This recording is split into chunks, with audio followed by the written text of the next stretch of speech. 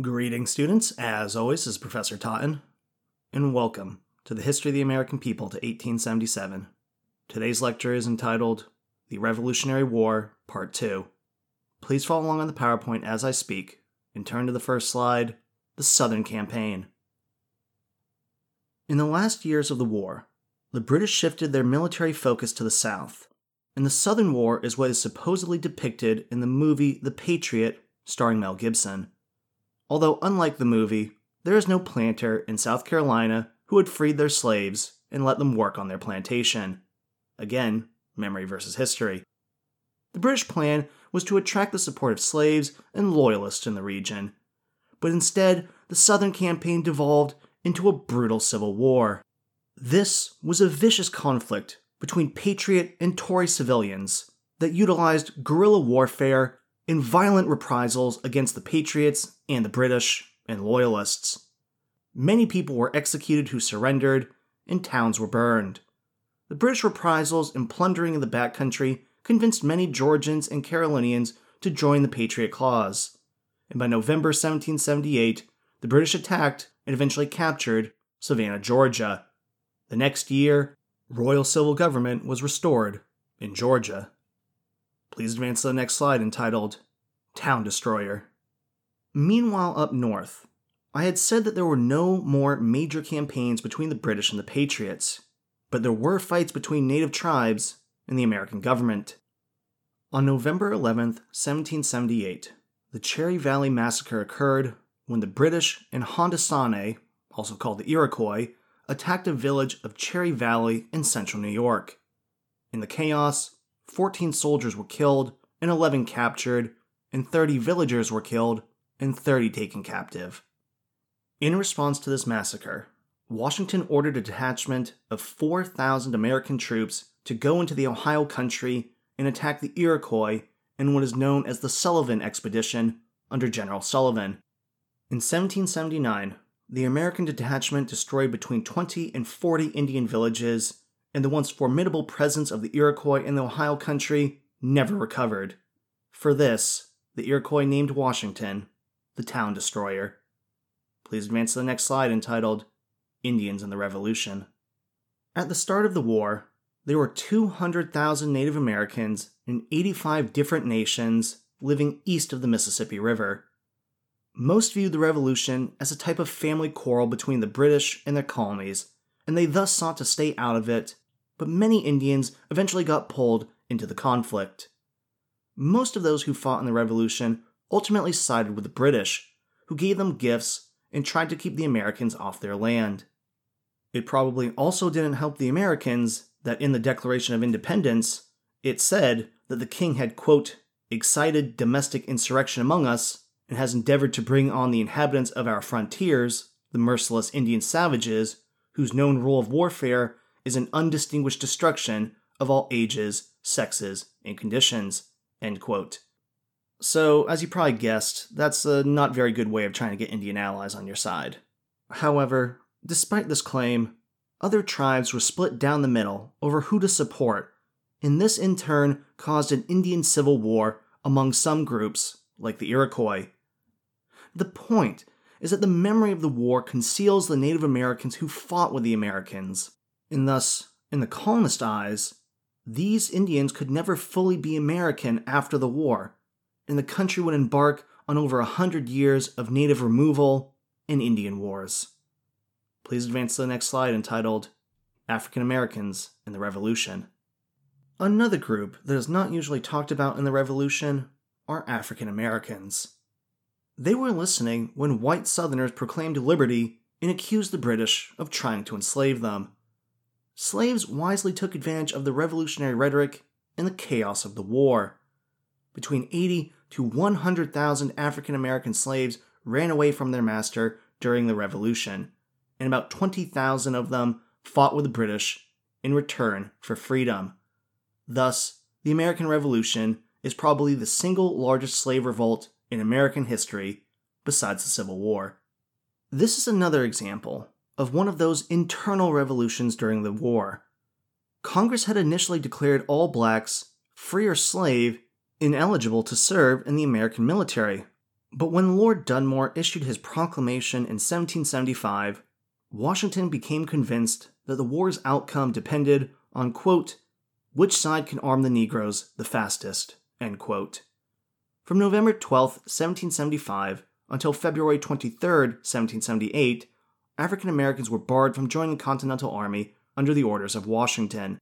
This is despite the fact that African Americans had fought for the cause, like Prince Estabrook at Lexington and Salem Poor at Bunker Hill.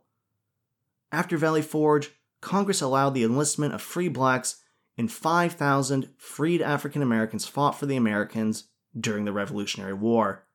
The most famous of this was the 1st Rhode Island, who was highly regarded as one of the best regiments in the Continental Army, and was also an integrated regiment, and this will only happen one other time in 1812 until the U.S. military is formally desegregated in 1946. Again, the long arm of history and the unfortunate continuity of oppression in American history. Please advance to the next slide entitled Year of Reversals. 1780 was a bad year for the Americans. In May, the British captured Charleston, South Carolina by Lord Cornwallis, and over 5,500 American troops surrendered, making it the greatest American loss of troops in the entire war. In July, 6,000 French troops under Count Rochambeau landed in Rhode Island, and though this is a good thing, they would unfortunately remain there for the entire year. You see, Washington wanted him to join them for a decisive attack on the British at New York City, but Rochambeau refused to commit his army until the arrival of the French Navy, which was fighting in the Caribbean. Thus, the Americans would have to wait. Also, in August, Benedict Arnold took command of West Point, New York, the linchpin of the Hudson Corridor. And before I go into the story of the traitor Arnold, let's talk about the war hero, Benedict Arnold. Arnold was the grandson of a former governor who had been murdered by his young wife. Arnold wanted to show himself off. He lived lavishly. He wore fine clothes. He built a mansion, and he threw money around beyond his means. Arnold saw the Revolutionary War as his patriotic duty, but also an opportunity to get famous and rich. When he heard of Lexington and Concord, his town of New Haven, Connecticut, declared neutrality. In response, he stormed the neutrality meeting, demanded the keys to the arsenal, and when the committee refused, he said his troops would break down the doors to get to the weapons. Ultimately, the committee gave in, and he took the arms and men to Massachusetts, where he served honorably. He ended up funding his soldiers out of his own pocket, and he took part in the taking of Fort Ticonderoga, the invasion of Quebec, and he decisively won the battle at Saratoga. Despite these accolades, Congress refused to promote him because he had the gall to ask for it. In addition, Connecticut already had enough general officers, so he had to wait, and this just stuck in his craw. So again, Arnold did his duty, he served well, but administrative issues passed him over for command. Arnold was also routinely insulted by other officers and accused of abusing his position. As a result, Arnold had enough and began plotting for several months to turn over West Point to the British in return for money and a commission in the British Army. In September of 1780, Arnold's contact with the British Army, Major John Andre, was stopped by American militia and searched. Andre was detained and later hanged as a spy, and Arnold escaped to New York City and served as a British general for the rest of the war, and he ultimately burned down the city of Norfolk. Thus, Benedict Arnold became synonymous with traitor. The point is that had Arnold died at Saratoga, he probably would have been known as one of America's greatest generals. And so it illustrates to us that the movie Dark Knight was right. If you live long enough, you eventually see yourself become the villain. Please advance to the next slide entitled Mutiny. There was more bad news for the American cause in January of 1781. 2,500 Pennsylvania soldiers, almost 1/4 of the entire Continental Army, mutinied. They did this because Congress had failed to provide them with adequate food, clothing, or pay. Congress again depended on individual states to meet supply quotas and was largely hamstrung because of their lack of power. Pennsylvania soldiers were also upset because they had signed 3-year enlistment contracts which supposedly expired on January 1st. But the officers countered that the soldiers had actually enlisted for the duration of the war. As a result, the soldiers announced that they would march on Philadelphia to meet the congressmen face to face to see themselves righted. And they explicitly declared that, quote, "We are not Arnolds," end quote. Although Washington did not condone this mutiny, he sympathized with their soldiers, and he ordered one of his subordinate officers to listen to their grievances. Congress eventually dispatched a committee to meet them at Trenton to negotiate, and an agreement was worked out where half of the mutineers were discharged and the other half were furloughed until March. Those furloughed soldiers ultimately returned to the army and fought valiantly at Yorktown. The point is that this incident showed, quote, all of the difficulties of managing a war that only about a quarter of the nation's people supported ideologically and even smaller numbers supported materially, end quote. The legacy of this event in Valley Forge is that men like Washington and Hamilton will become nationalists. They will remember these incidents, and they will want a stronger federal government, leading to the Constitutional Convention. Please advance to the next slide entitled The French Connection. In May 1781, Washington met Rochambeau in Connecticut, and they both agreed that the French army would come to New York. But without telling Washington, Rochambeau also sent a message to the French naval commander in the Caribbean instructing him to sail to the Chesapeake Bay. Washington had been obsessed with striking a decisive blow against the British in New York, but Rochambeau preferred a Chesapeake operation. By July, Rochambeau's army joined the Continental Army in New York, which is interesting considering he knew the French fleet wasn't coming there. But he did so because he slowly convinced Washington that a southern operation should become the focus, and in early August, he requested troop transports to take the joint army south. So you may ask yourselves, what is the British doing during all this? Well, there is one British army in New York City, and in the south, the British are trying to crush the rebellion, but have largely failed by the summer of 1781.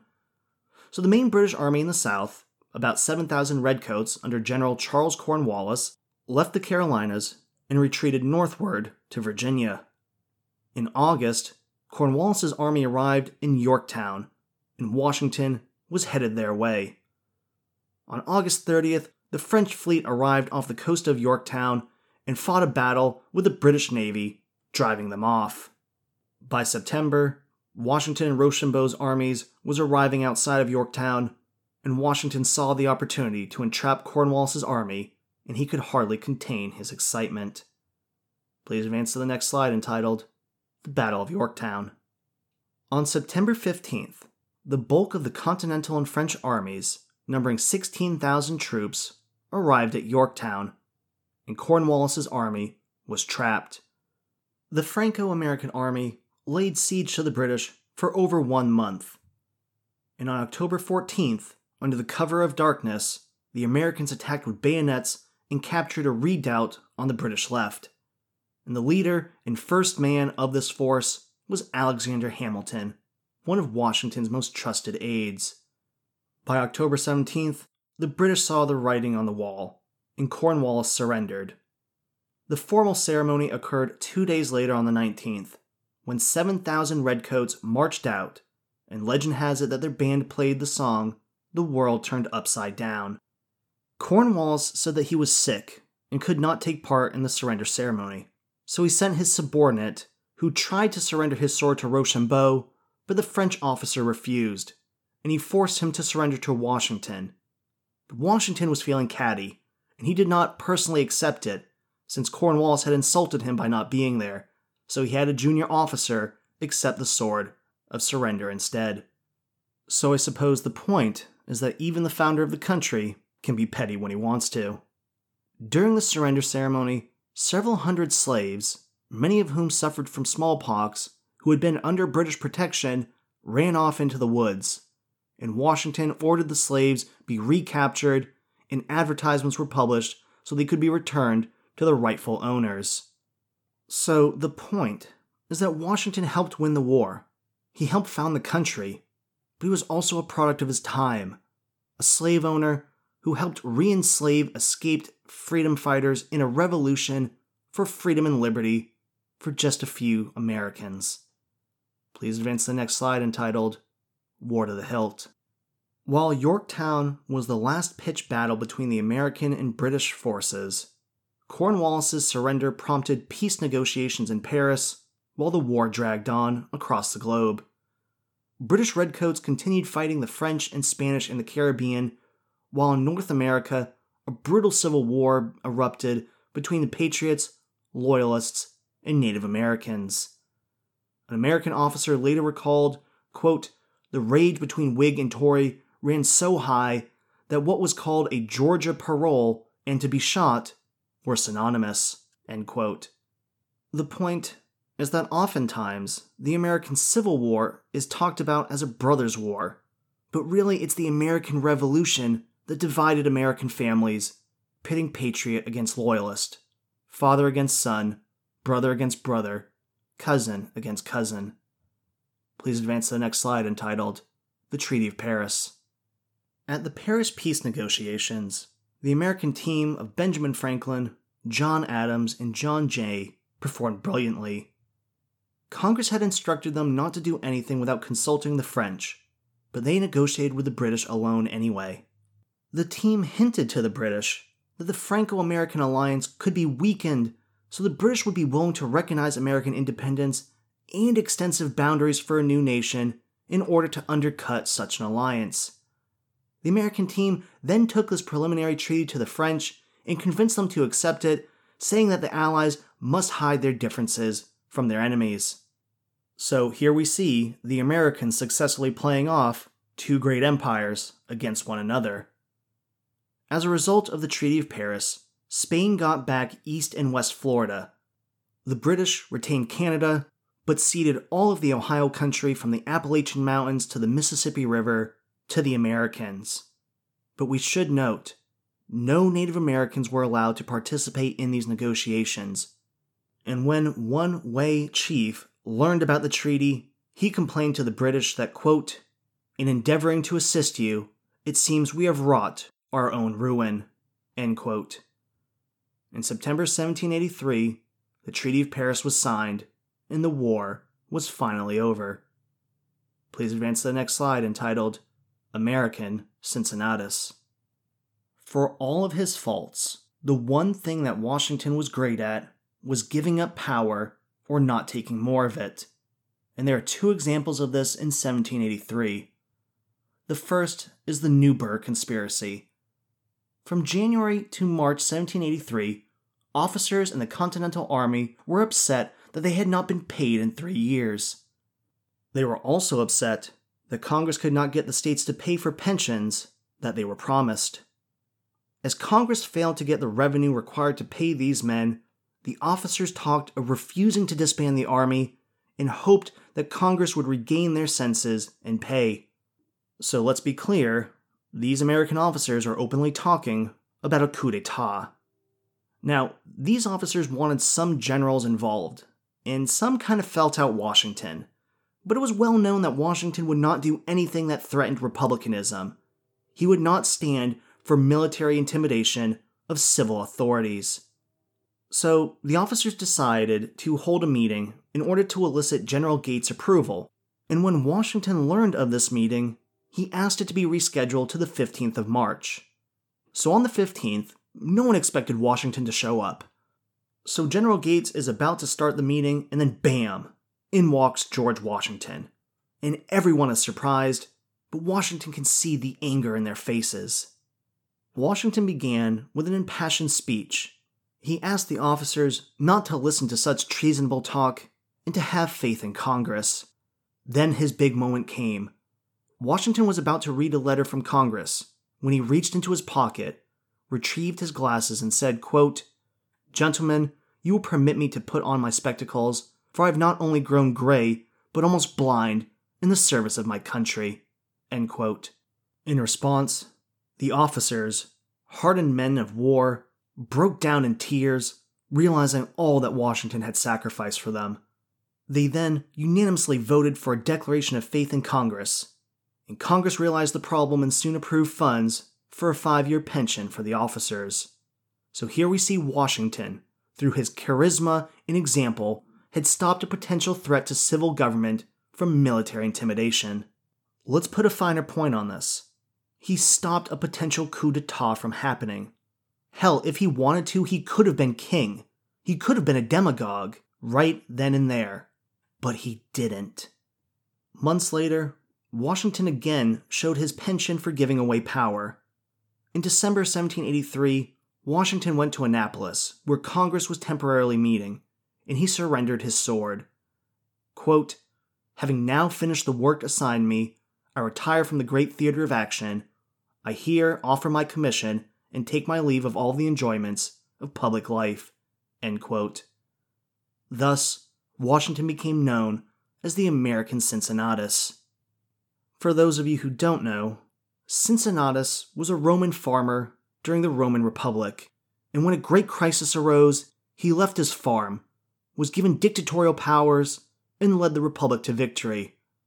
Upon his success, he went to the Senate, renounced his powers, and returned to his farm in peace.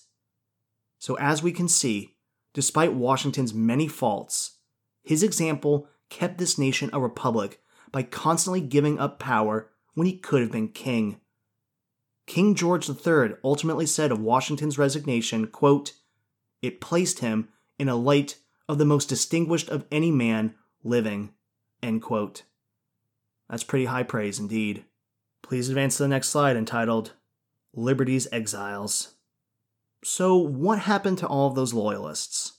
Remember, historians estimate that between 1/5 to 1/3 of Americans remained loyal to Great Britain. And this was a diverse group. They included recent immigrants and Mayflower descendants alike. They could be royal officials, as well as bakers, carpenters, tailors, and printers. They were Anglican ministers, as well as Methodists and Quakers, cosmopolitan Bostonians, and backcountry farmers in the Carolinas. So why did these people remain loyal? Well, for a variety of reasons. Some had an ideological commitment to the king, or others had religious beliefs about commitment to the king. Some were afraid of persecution. Others believed that the colonies were strategically and economically better off in the British Army, and some were self-interested, like runaway slaves and Native Americans. In total, about 20,000 loyalists fought in the British Army, and thousands more served in local militias. About 60,000 loyalists left the United States at the end of the war, and they took with them 15,000 enslaved African Americans. This diaspora went to England, Canada, Florida, the Caribbean, Sierra Leone, India, and Australia. And wherever they went, they took with them American ideas about liberty and freedom, which would lead to much consternation by the British government for years to come. Please advance to the next slide entitled, Consequences. American independence came at a great human cost, with 25,000 American military deaths making about 1% of the population. And this is going to be the highest proportion of deaths in any American war besides the Civil War. It also is one of America's longest wars before Vietnam and the invasion of Afghanistan and Iraq. It is also a big monetary cost, and debts for Congress and the states would last for years to come. The governments had issued paper securities, basically IOUs, and had promised to pay the soldiers later. But how will these debts be paid? Well, that will ultimately lead to the Constitutional Convention. Please advance to the next slide entitled, Liberty's Daughters. In the 1795 Columbia Commencement, the speaker said, quote, "Let us then figure to ourselves the accomplished woman, surrounded by a sprightly band, from the babe that imbibes the nutritive flute to the generous youth just ripening into manhood, and the lovely virgin, blessed with a miniature of maternal excellence. Let us contemplate the mother, distributing the mental nourishment to the fawn smiling circle. See under her cultivating hand, reason assuming the reins of government, and knowledge increasing gradually to her beloved pupils. The genius of liberty hovers triumphant over the glorious scene. Fame with her golden trumpet spreads wide in well-earned honors of the fair. Contemplate the rising glory of Confederate America. Consider that your exertions can best secure, increase, and perpetuate it. The solidarity and stability of the liberties of your country rest with you, since liberty is never sure till virtue reigns triumphant. While you thus keep our country virtuous, you maintain its independence and ensure its prosperity." End quote. Historians have called this new gender role for women Republican motherhood. So basically, to unpack all of that, in order to ensure liberty, women have to teach why the Republic is good. They have to teach why freedom is good, while virtue is good, that you don't want to become licentiousness, you don't want to sin too much. That way, you keep the country prosperous.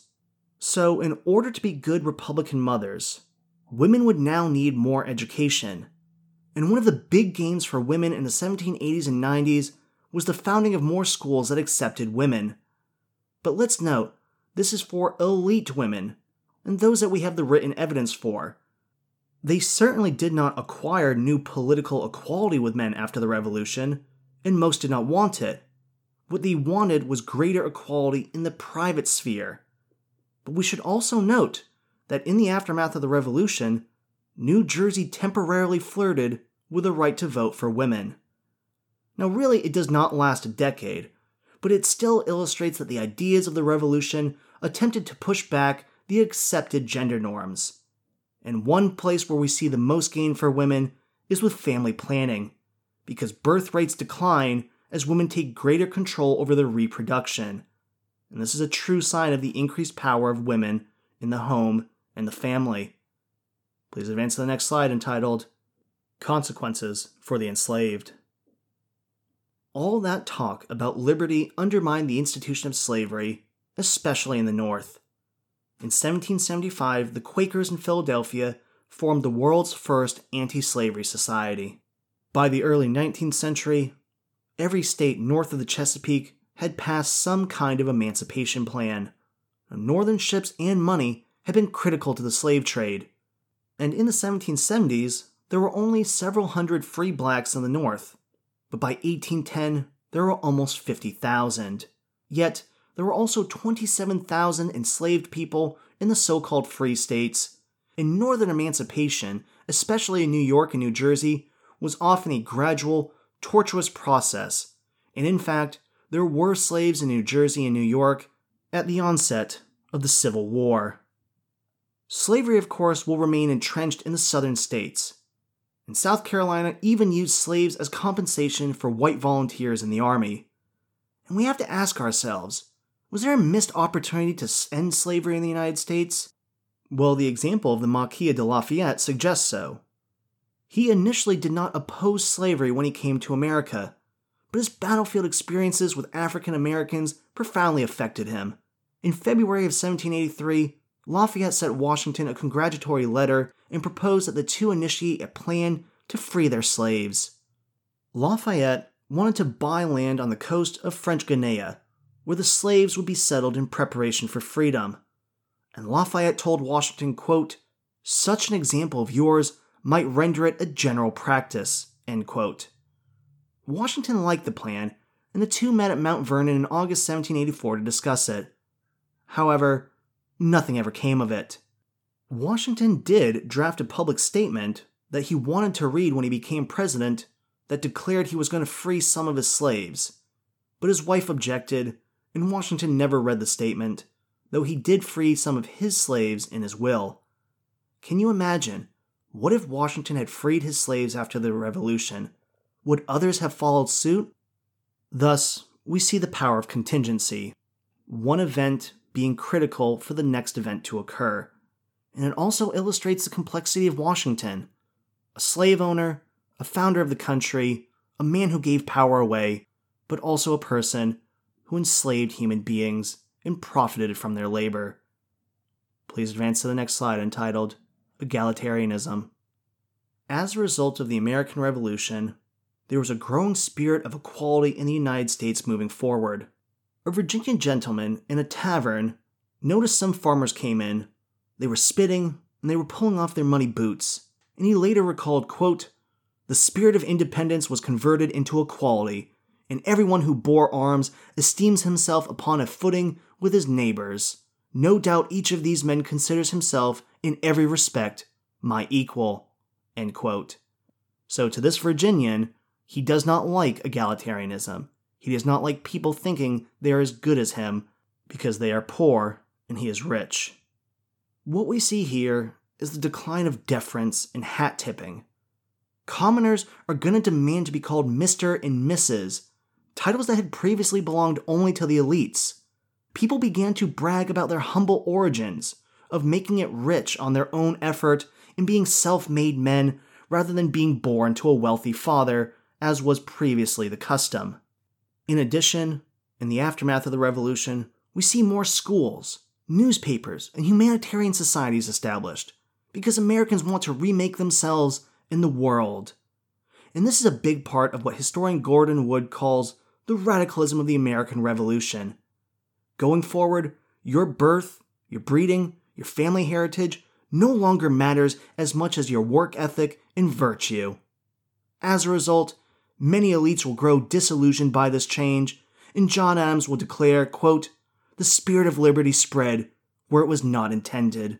End quote. Thus, the elites will try to check the surge of egalitarianism and popular participation in government, ultimately culminating in the Constitutional Convention. Well, that is all I have for you for today. I hope you're all staying safe and making smart decisions. Thank you very much and have a wonderful day. I'll see you next time.